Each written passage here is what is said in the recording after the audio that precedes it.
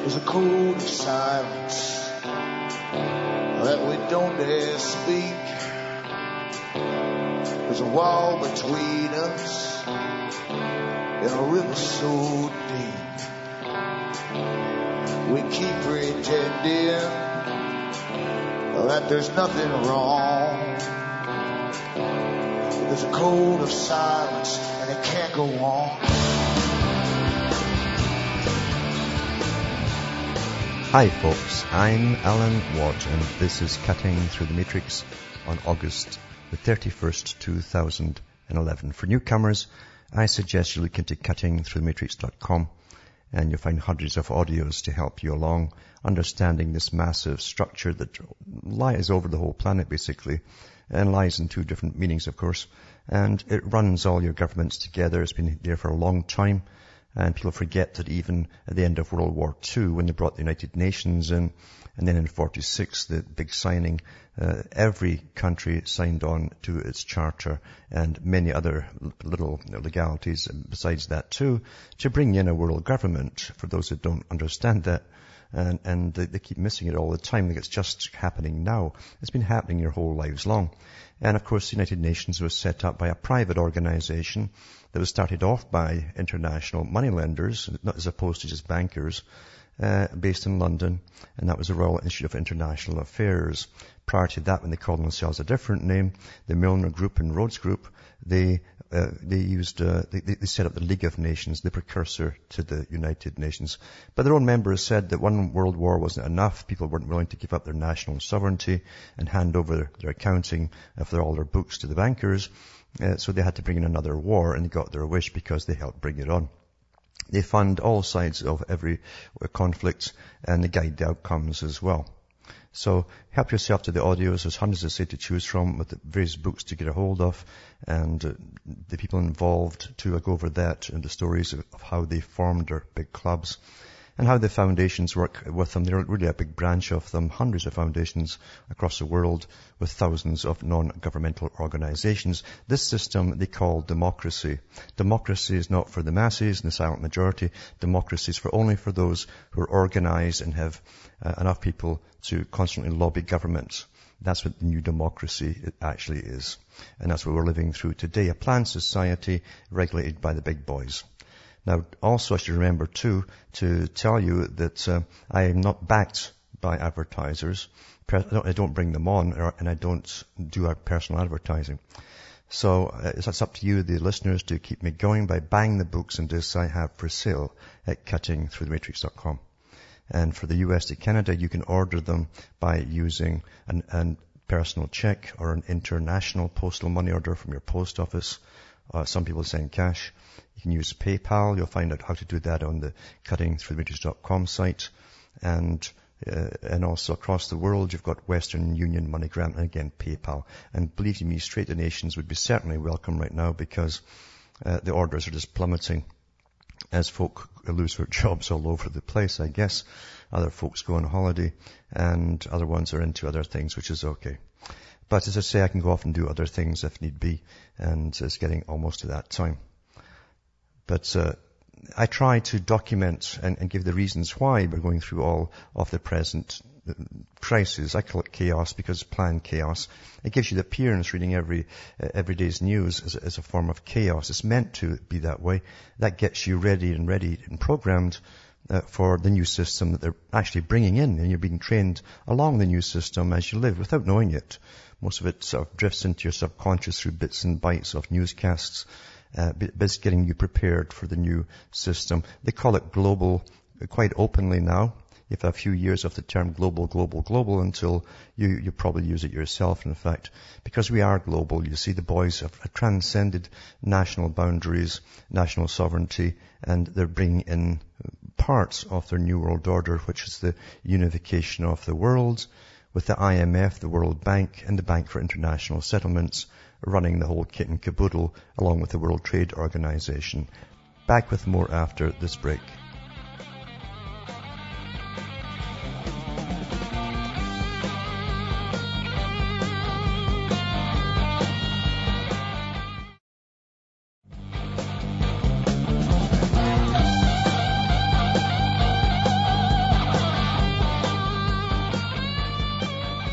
Hi folks, we're back and we're cutting through the matrix.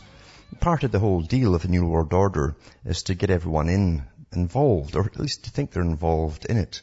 And of course, what they used, very few folk, really, in the majority of people in the public in most countries, really bought daily newspapers. There wasn't that many, except those into sports or special things. But now everyone's into it because of the internet. And again, that was intentional to get you all into it. I mean, who would have thought at the start you'd end up running from page to page from all over the planet looking at the latest crisis? And believe you me, there's been so much crisis going on all your lives, you never knew about it before you got the internet. That was the whole idea. And if ignorance is bliss to an extent, isn't it? But now that you think if there's a tragedy in one country, oh, it's a big deal. And there's a tragedy in another country, it's a big deal. And we forget that this is how the world's always been. We've always had earthquakes. We've always had hurricanes and tornadoes, etc. But now it suddenly seems new because you're reading more and more about it. And you're reading what's happening in far-off lands where before they never bothered to report it. So it makes you feel that you're involved in something. And that was part of the agenda of the big boys that gave us the internet. Because we forget that ARPA, that eventually became DARPA, gave us the internet. The big military industrial complex used it for years during the Cold War. And one thing, of course, they'd said long before they gave it to us, even, literally many years before they gave us the internet, they kept telling us that a system was coming. Brzezinski also said the same thing about communication, that would get everybody involved. And everybody pretty well is involved now. You can't do without it type of thing. And they've forced it on people. By even for your banking, etc., most folk do it all on the net because they charge you so much if you actually go into the bank. Big fees just to get your book updated. But we're coerced in so many ways without knowing we're actually being coerced. That's the trick of all. And simply reading all this stuff, if you can't really dissect the information you're getting and you have no background information on it, it can really drive you like stampeding cattle off in different directions. Generally, it's the direction they want you to go off in. And so it's best not to panic. Just realize that all news is meant these days to stampede you. And when you're stampeded, you see, you're not sure where you're going, and you don't even know where you're going to end up. But the ones who are stampeding you and guiding the stampede know exactly where you're going to end up. We're all being trained on a massive scale now. That's why, the big companies that run the internet, they're definitely in collusion, or if not part of the military industrial complex. I believe they actually are part of it. They're part of the NSA. They've got all involved because they had to find ways of mass, not just communication, but mass indoctrination. And I've read articles before by some of the big experts who helped design the whole system for the military and that gave it to us, saying that most people can't really dissect information properly. We'll give them information overload and they'll remember bits and bytes, etc. But you see, they know the bits and bytes you're going to remember. And that's all that's important. And also, too, most folk never really did take much interest in politics. Once they vote someone in, they can forget it for another few years. But now you can't get away from it to make sure you hear what they're saying today or what their scriptwriter has said for them or whatever, and in one country and the next. And you can talk all you want about the information that's given to you daily, but it's not that exciting after all, really. It's not really. There's nothing that astounds you or amazes you. If you stop and get off the stampede wagon and think quietly about things. Think quietly about things. It's all technique, And you have to be able to really have the delete button in your mind too and delete an awful lot of junk that's out there because it'll be irrelevant come tomorrow with a whole bunch of new crises to look at. This manufactured crisis. This is the age of crisis creation. And I hope you realize that. There's nothing happening with all the wars that have been going on that weren't planned years ago. Every single one of them. I've gone through the New American Century project plan for all the countries they said to take down, and they've followed that script exactly. And then the next president comes in and he's congratulated by Rumsfeld for carrying on the same script by taking down the rest of the nations that were on the list. So when Jefferson said, when you see the same policies continue between changes in the House, as in the Congress, the parties, then know you're under tyranny. But it doesn't register with most people. Government is so remote from the general public. The real government is so remote. Like Bertrand Russell said, they are a different species. They become a different species. They don't talk our language.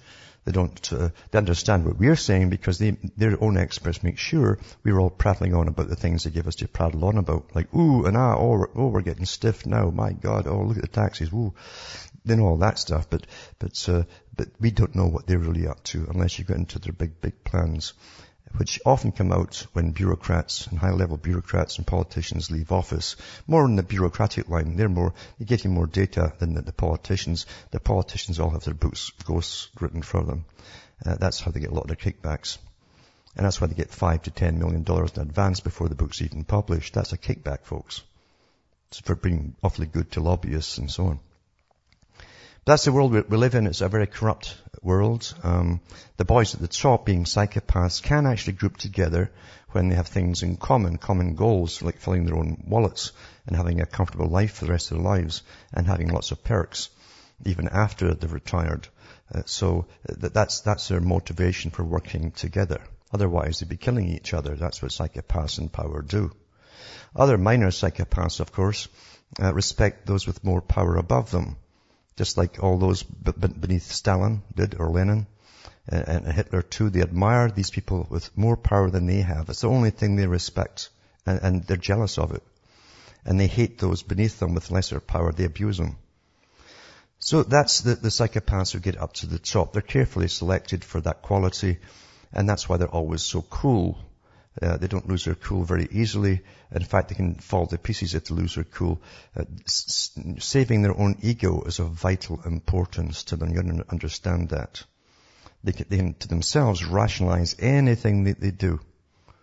From the intelligent psychopath to the dumb psychopath at the bottom, they always rationalize what they do. It sounds crazy to everybody else, but to themselves it's good enough for them. And that's why even the low-level ones who like to rape a lot will actually tell you why the woman wanted to be raped. Even if it's a serial rapist, just tell you the same thing. They always save themselves. And that's why politicians, when caught gaffing with their hands in the cookie jar or doing something illegal, will always stand up indignantly and give you a good display, like almost like a tent preacher of crying or almost crying, and then right into indignation again. It kind of takes you aback. They're awfully good actors, but they feel nothing for you. So unfortunately, we don't test them for psychopathy when we put them into office.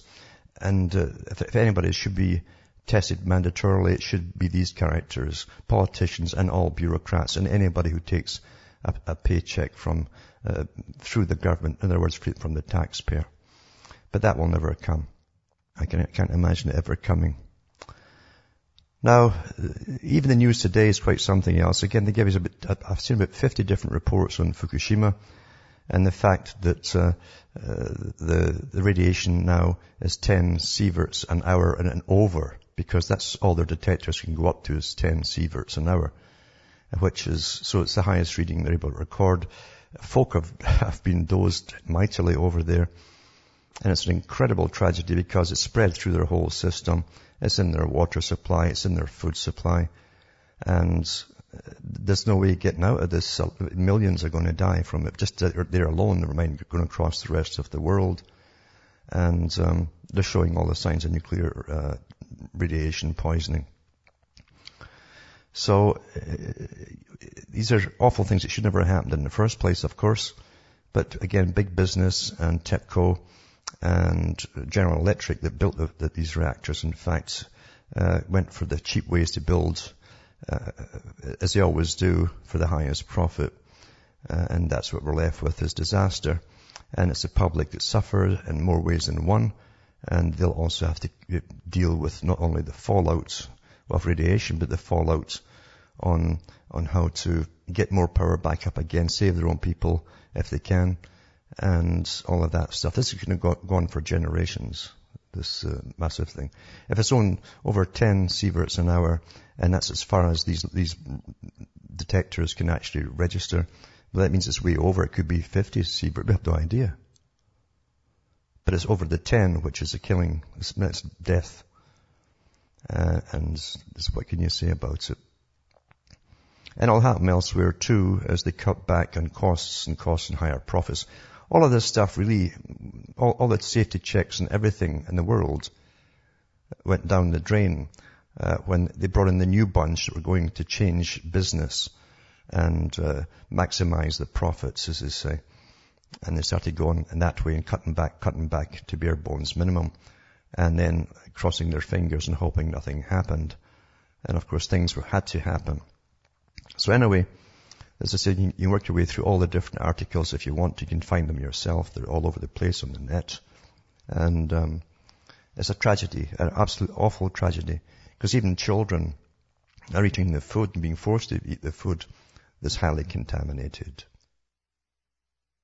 And this week I've talked about some of mainly the border corruption in the U.S., because it's just escalating like crazy. I guess it's always been there with the police. And the police have a tremendous reputation, being a brotherhood and all that swears to secrecy to each other. Once they get into corruption and organized crime, then they can go on for generations actually before they're caught. Or sometimes they're never caught. Most of them I don't think ever are.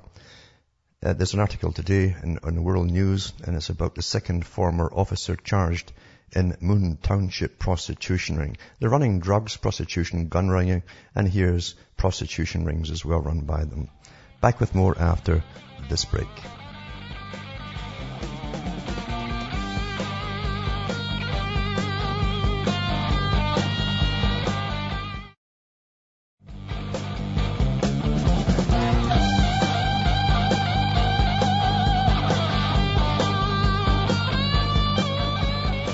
Hi folks, we're back and this is Cutting Through the Matrix, and talking about the corruption in the US, but it's everywhere across the world, isn't it? Because the old religions have gone, you see, and at least regardless of all the other power flaws that they had, the old religions gave you a culture with some idea of what was right and what was wrong, some kind of conscience, you might say. It's all gone, has been gone for a long time, and so out of the general population, these guys are picked to be cops, and they're pretty well given no psyche assessments whatsoever. And we end up the same people from the general population that are just as corrupt probably. And this is going to get worse and worse as time goes on, which gives governments greater power when everything goes into more chaos. So you create the chaos and then you come out with the solutions to the chaos. Quite simple really. But as I say, in Pittsburgh, there's a whole bunch of links here. They've been following these cases, and it's got detectives involved. It's got the police officers and a whole melee of people, different prostitutes, etc., and how they even paid the prostitutes. Massive operation, obviously, and probably gone on for an awful long time. So I'll put this link up at the end of the night at cuttingthroughthematrix.com. And you can go through it all if it excites you or whatever it happens to do or disgust you. And then you find, and this is a week too, where they've had so many scandals with the sheriffs dealing drugs big time. And then you find mayors doing the same thing, and it goes on and on and on. And here's another one. A uniformed officer filmed having sex with women on a car hood while a chihuahua watches. And this is what you're actually seeing here in this little video, is how some of the people pay their fines rather than go off to court. This is how they start to get their what they want off the woman. They can make any charge against her, terrify her, and this is how you pay them off. That's what you're actually seeing here. It's a uniformed police officer caught on CCTV camera having sex with a woman on the hood of a car. A bizarre scene which was witnessed by a nearby chihuahua was filmed by a hidden camera set up by New Mexico police to catch vandalism at a nearby property. I think she was walking the dog probably, and the guy would get her for trespassing and terrify her, and then that's the payoff. Disgusting, but that is the world we live in today. And it says, despite the sheriff's office releasing the photos over a week ago, state police have refused to comment. Probably all they want to know is who was the woman. But anyway, that's how bad it is today. It's pretty nasty in society. And then you go into the jobs. Of course, we know darn well that the Tony Blair came out with it, at least the assistant prime minister came out with it from the mainstream. I read it on the air from mainstream. And he was told by Blair to utterly opened the last bit of the floodgates of immigration from across Europe and the world into Britain. From a diverse cultures, that means really opposing countries, so vastly different cultures that it would kill off the British culture forever, any last vestige of it, and even eventually the history of it. And they've done awfully well at that. And of course, that's why Britain advertised, and advertised for 30 years, that if you want good welfare and your refugee shopping or, migrant shopping, come to Britain. And this is 9 out of 10 jobs created last year went to foreign nationals in Britain. So it says 9 out of 10 people who joined the workforce last year were foreign nationals, official figures revealed yesterday. The number is far higher than had been previously thought. The British nationals account for only a tiny fraction of the rise in employment amongst working-age people, with most new workers being immigrants. They get preferential treatment through the British system because they want to kill off the British system. Tony Blair's guy said it. Last night's experts warned there would be a jobless recovery. And how would you get in a recovery without jobs for British workers unless ministers get to grips with immigration? They've said this for years, but it won't happen because there's an agenda at work, and it's not what you think. Most folk think, well, there's just people looking for work. No. That's not that at all. Chancellor George Osborne frequently points out that Britain has achieved one of the best records for job creation amongst developing countries in the past 12 months. Well, it has for immigrants. And that's how it's done. I can remember John Chrétien when he was the Prime Minister of Canada for the Liberals. And I cannot say liberal without always thinking about Khrushchev, who said, well, we don't call them communists in America, we call them liberals. But anyway, John Chrétien ran on the premise that he would not get into NAFTA. He would do it. Of course, once he was in, 2 weeks later, it says Chrétien has become the champion, just like Mulroney did as well. They both lied, but that's what politicians do. But Chrétien used to wave about this little red book, just like Mao Zedong and his school children used to be quoting out their little red books. Like the whole secret of Canada's success was held in this little red book kept flapping about, but it never tell you what was in it. And anyway, it went on about jobs when he said the NAFTA deal they'd all signed it before him, but he just upped it a bit. And also to do with the World Trade Organization, etc., that would export the jobs to China. And that's what he kept on about. This is going to create jobs, he says. And he did indeed make them, but it was all in China. So this is a similar thing too. Jobs for Britain, but it's all for recent immigrants. So the new figures raise questions about whether the government's drive to get millions off benefits and into work can be achieved without further curbs on immigration. They also increase pressure to reform the bloated benefits system. But anyway, it goes on with its usual figures, etc. But I tell you, the young folk have got the hardest time because they can't get jobs.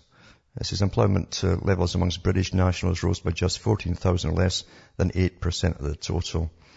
And it goes on and on and on. But the young folk are getting the hardest time.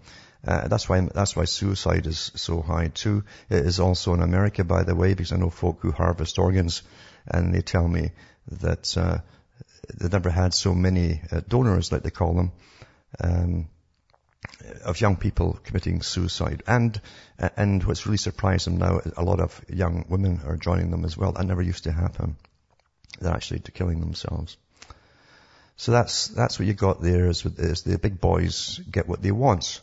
And of course they'll come in. It's amazing that every crisis you see they create gives more power to this new European Parliament that runs all these countries, that comes out with a solution, which is always closer integration. Back with more after this break.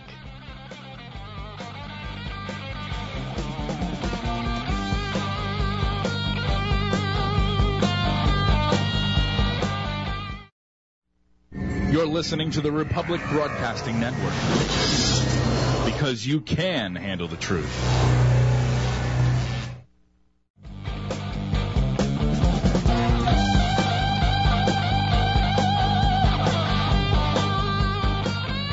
Hi folks, we're back cutting through the matrix. The big boys too, the globalists, like to use different countries for different parts of their experiments before they give it to everyone else. And of course they used Australia, or they're using Australia now for the carbon taxes and carbon sinks and all of that, and farmers can't plant and all, what a mess it is. Because Julia Gillard is awfully Well, she sticks by her book and nothing's going to budge her because of her massive, incredible ego, you see. She's got a lot to prove, you see. Too much, actually. But anyway, it says, Prime Minister Julia Gillard has taken aim at what she says is the Americanization, this is an interesting article, of Australia's rancorous political debate.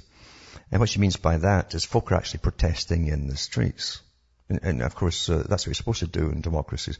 Recent anti-carbon tax rallies in Canberra and Sydney have featured coffins, ditch the witch signs, and Julia chants in an echo of similar angry scenes at right-wing Tea Party rallies in the US. Ms.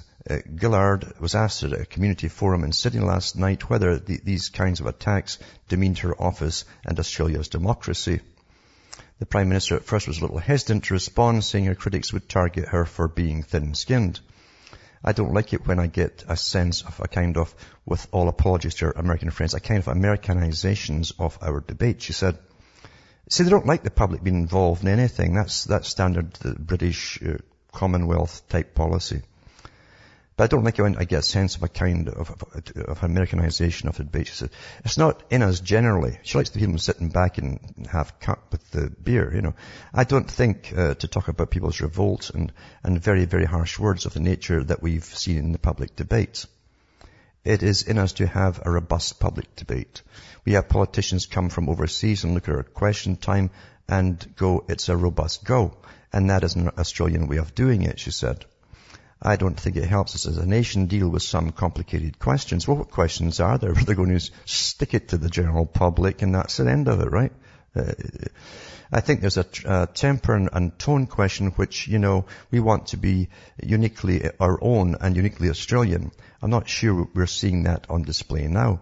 Well, it's maybe time Australians did get up and start participating, especially when they're going to get screwed for more cash for this farce called carbon taxes, and tell her where to go, basically. But federal opposition leader Tony Abbott has rejected suggestions politics is more brutal, telling Fairfax Radio the public and the opposition are simply fed up with the current government. No, it's also the policies. It wouldn't matter who comes in. If they keep the same policies, you'll get the same response, hopefully, of this so-called Americanization of people's involvement. The role of opposition leader involves a lot of criticism, and I think sometimes you pay the price of having to be the nation's official critic-in-chief, he said. But the party is doing extremely well. The government is monumentally in difficulties. Last night on 7:30, former Prime Minister John Howard rejected the notion that politics was more brutal now than it has ever been. He says, I was there in 1975. It was pretty brutal then, he said. And it's fairly brutal at various stages of the Hawke's government. So I don't think it's any more brutal. I think we have to preserve a sense of perspective, he says. Well, if the public don't get involved and protest, they will get screwed. That's the history of the planet, basically. And it's unfortunate there's really not enough Americans and definitely not enough Canadians doing the same darn thing as taxes increase all over the place. Companies are scamming great profits in, and the governments love it because of the value-added tax called GST, and which, so when the prices go up, they get a bigger percentage of income from the taxes because that goes up as well with each item sold. Everything's a con, isn't it? And this is an article too about, it says, always beware politicians who hit upon a cover story for higher taxes. They'll seize it with gusto. It says in 1993, the Chancellor Ken Clark was the first to use climate change as an excuse to take your money. He invented something called the fuel duty escalator. Since then, we have had three more chances, but no change in the final result. Families are still getting hit with ever higher taxes on everything from driving to work to lighting and heating their homes and even taking hard-earned holidays for those who can afford the holidays. Green taxes have become a con that British families just can't afford with so many other pressures on their finances. The biggest green tax is still fuel duty, which raised £27 billion in 2010 for the government. With value-added tax as well on both the fuel and the fuel duty, tax is about 60% of the price at the pump. 60% taxes.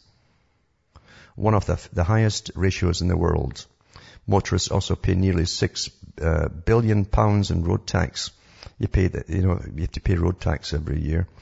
Add up all the domestic green taxes and they raised £39.3 billion to date so far. If we assume that it's fair enough for motorists to pay for building and maintaining roads, that leaves £30.1 billion of excess revenue. Oh, they've never got excess revenue at government. They're always broke, don't you know, except for the occasional award they find it in the, the back seats and the politicians' seats in the house or something like that. They suddenly find it all, don't they? Those additional taxes on top of all the income tax and value-added tax we pay are supposed to be justified by the contribution greenhouse gases make to global warming. But even using a high official estimate of the environmental benefit of cutting a ton of greenhouse gases, well, you can't cut that, then you'd die. You see, you need most of the greenhouse gases because, you see, actually you need all of them because that's part of your natural atmosphere. Most of it's water, by the way. Britain's collective carbon footprint of 582 million tonnes causes harm worth around 16.9 billion. Well, it's all bogus. It's like taking a magic figure, which they did, 582 million tonnes. Who's measuring this? And causes harm worth around 16.9 billion pounds. What a nonsense, isn't it? Merlin would laugh his head off. This means Greens taxes are excessive by a massive 13.2 billion pounds, equivalent to £500 for every family in Britain. So, it says, if you want to get away from it all, it says, I don't think you can escape from the tax man. For a family of 4 air passengers, duty costs £48 for flights to Europe. You pay the greenhouse carbon taxes on that too. It says, and another £340 for Australia for your carbon taxes. I can remember Prince Charles taking a private flight somewhere, and they brought his Rolls with him too. And they worked out the carbon he would pay if he had to pay it, that is, but he's exempt. He's nearer to God than anybody else. But that's the world they live in, isn't it? It's all farce and comedy except for the ones who are soaked at the bottom, end up poor, and the ones at the top laugh their heads off. It's like Francis Bacon said. Francis Bacon used to write a form of treatises to kings trying to get jobs. And he wrote a bunch of recommendations, kind of Machiavellian style, to show how clever he was at conning the public. And he said that it's best in all affairs of state that the public never really know what's really going on. And that's never been any different. Haiti, it's quite interesting. They had a massive cholera outbreak there after the UN went in. It says, genome study confirms the UN troops brought cholera to Haiti. It says a comparison that Danish and US researchers have made of the whole genomes of cholera bacteria found in patients in Haiti and Nepal, and in Nepal provides nearly conclusive evidence that Nepalese soldiers in the United Nations Stabilization Mission in Haiti were the inadvertent cause of cholera outbreak that's killed more than 6,000 Haitians.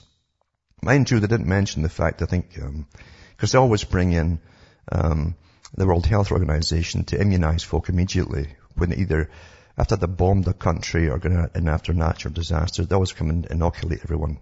And I wouldn't put that out either, by the way. I'd always take that into consideration. The genomes are practically identical. Harvard University microbiologist John Michalanos told the magazine Science, this is as close as you can get to molecular proof.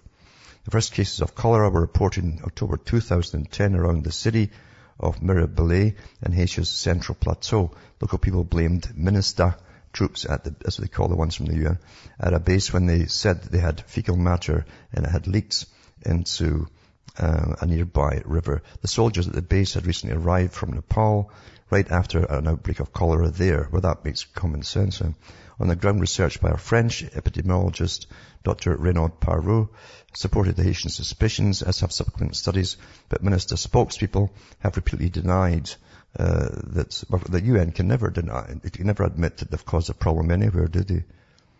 So more than 6,000 people are dead. That's what killed 6,000 people. And that's the way it's going. So they'll be after compensation, and good luck to them. They probably never see it because they're not important enough, and that's how things are in this world. The southern New Mexico mayor, police chief, arrested on weapons charges. Another one here, The mayor, the police chief, and a city councilman in the small New Mexico border town of Columbus were arrested on firearm trafficking charges. The rest were part of raids by agents for the Bureau of Alcohol, Tobacco and Firearms and Explosives, which is quite funny since they were the biggest suppliers of guns and recently got caught too, and the Drug Enforcement Administration. So far, the exact charges on Mayor Eddie Espinoza, City Council member Ross Gutierrez and Police Chief Angelo Vega have not been released to the press. KOAT reported currently the U.S.'s Attorney Office, the men face firearms violations and drug trafficking charges. A total of 11 people were reportedly arrested. And it says COAT also reported that New Mexico ICE is conducting operations in Columbus, New Mexico. The arrest in Columbus came a day after the prosecutors indicted 35 members of the Barrio Azteca gang in El Paso and southern New Mexico. Among those indicted were 10 charged in connections with the killing of 3 people, including 2 Americans linked to the U.S. consulate in Juarez last year. Columbus is a town just miles north of the United States and Mexico border. It's best known as being the town that Pancho Villa raided in 1916. That was quite a deal, that Pancho Villa thing, wasn't it? Because it was for the first time they actually got the press involved in the early moving camera. And they, of course, he'd pose on his horse and jump up and down just like the Westerns do. And everybody would go, wow, wow. And it was quite a pantomime. But that's the world we're living in, as I say. It's getting more and more corrupt. At least the evidence is coming out more and more. They can't even hide it from each other anymore. That's really what's happening. And they at least give us a pretense that they're doing something about it. Another article too is about BP, British Petroleum. And it's way back, it was in May 2007, actually. They agreed for a deal for major exploration and production deals with Libya. Now it's strange, these treaties still stand, after countries change governments or have had a coup or whatever, because this will come through. So BP's obviously got the biggest contract there, and that will be held to the law, as they say, the strange mercantile law that they have. It was the same when Britain basically rented Hong Kong for 99 years lease. And sure enough, at the end of that 99 years, when governments had changed, the communists had taken over the country, they still held to that agreement and gave it back to the Chinese. They immediately got to work and killed off a whole bunch of dissidents, as they're called, people who didn't like it. They wanted democracy. They handed them all over to, well, for their awful fate. And this article here is, it's to do with, which one was it now? It's a big one here. Oh, it's the one, Columbus one. Okay, anyway, scared Mexicans try under-the-skin tracking devices. It's quite an interesting article. Now, we know from previous articles over the years that Mexico and the government there were trying to get all their members to use these under-the-skin tracking devices because so many of them get kidnapped down there. It's just a thing that you take for granted is that you walk out the door every morning and kiss the wife goodbye. And it's corruption. It's a normal thing in Mexico. They don't see it as the same way we do. It says, Querétaro, Mexico. Of all the strange circumstances surrounding the violent abduction last year of Diego Fernandez de Quivelas, the Mexican power broker and former presidential candidate known here as Big or Boss Diego, perhaps nothing was weirder than the mysterious tracking chip that the kidnappers allegedly cut from his body. Now there's a danger, obviously, when they want to put these chips in you. It's no time at all. The bad guys always know where it's going to be. And if you don't tell them what they want to know, they simply cut it, they slice it out of you or cut your arm off or wherever it happens to be buried. It's quite easy, isn't it? You've even seen that in the movies when they cut off the hands now and use the fingers to palm, or the hands to palm scan, or take the eyeballs out in some of these movies, these sci-fis, and show the eyeball in front of the scanner and then they walk through. Anyway, lurid Mexican media accounts reported that an armed gang invaded Fernandez's home, sliced open his arm with a pair of scissors, and extracted a satellite-enabled tracking device. Satellite-enabled, leaving the chip and a streak of blood behind. So the chip was of no value. But anyway, he was freed 7 months later with little explanation, but the gruesome details of his crude surgery have not dissuaded thousands of worried Mexicans from seeking out similar satellite and radio frequency tracking products, including scientifically dubious chip implants, as abductions in the country soar. According to and they want to merge this with the US. I mean, well, Jack Satali said this in his books that this was hordes, he said, would invade America until a good portion of the USA was Mexican speaking. That's on the cards. This is from a guy at the United Nations. This is agenda. According to a recent Mexican congressional report, kidnappings have jumped 317% in the past 5 years.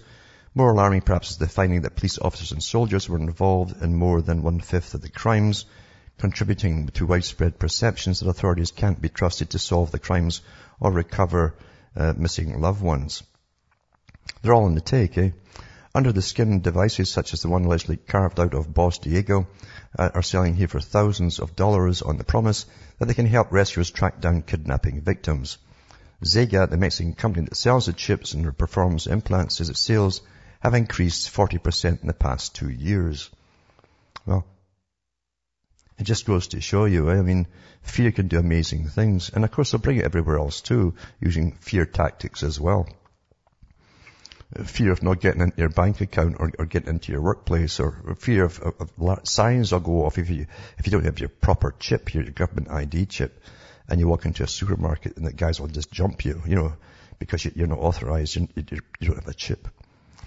Unfortunately, it's been good for business, but bad for the country, said Zego executive Diego Curi, referring to the kidnappings. 30% of our clients arrive after someone in their family has already experienced a kidnapping. Added Curi interviewed at the company's heavily fortified offices opposite a tire shop in this industrial city 120 miles north of Mexico's capital. You can get different deals. You can also get the VIP package for $2,000 up front and annual fees of $2,000. The company provides clients with a subdermal radio frequency identification chip, essentially a small antenna and a tiny glass tube. The chip inserted into the fatty tissue of the arm between the shoulder and elbow is less than half an inch long and about as wide as a strand of boiled spaghetti. The chip relays a signal to an external global positioning system unit the size of a cell phone, Curi said. But if the owner is stripped of the GPS device in the event of an abduction, Zia can still track down its clients by sending radio signals to the implant. The company said it's rescued 178 clients in the past decade, probably in pieces, I bet you. Anyway, we'll be back after this break.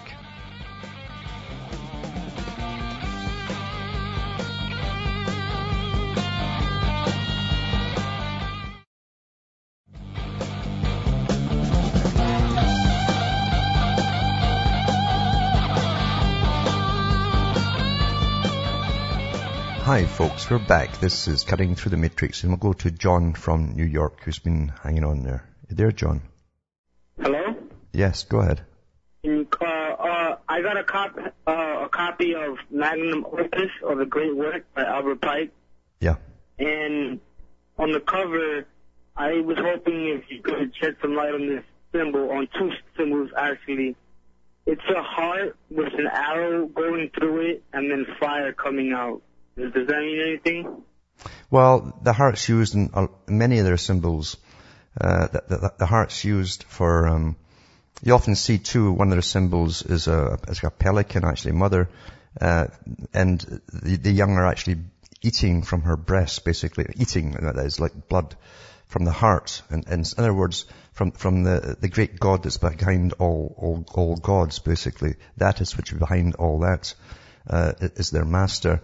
And this deity gives to the right people, of course, love, and it gives them power. That's really what it means. So it's not just a Cupid arrow going through the heart. It's more than that. It also means you're pierced in a sense, has come into you. So it's done that. That's really what the symbol is about.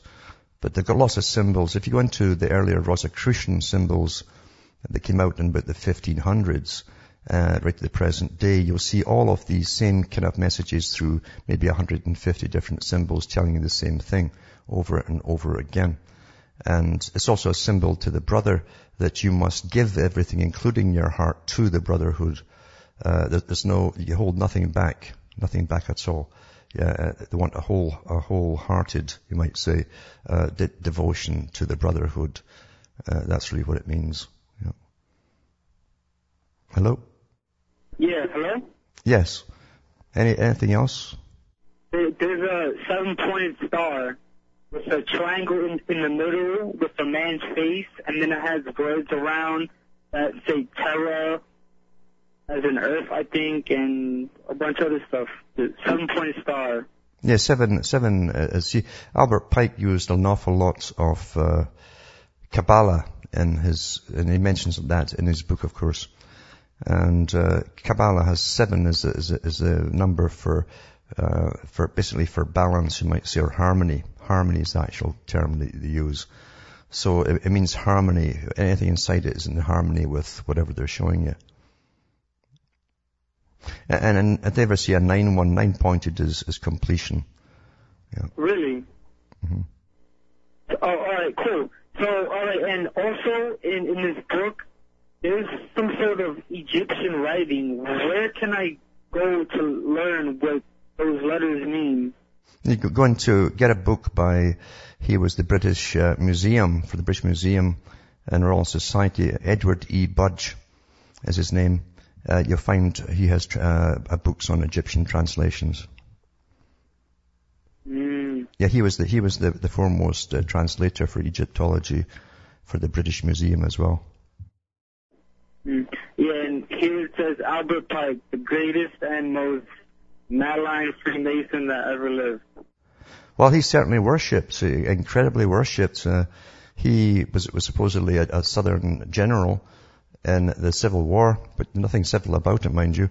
But even so, he's up there with his statue at Washington, D.C., and just down the road, actually, his museum is just down from the Congress, just a little walk away. And all the big guys take a walk to see all the temple, I call it, of Albert Pike, the actual lodge itself. Yeah.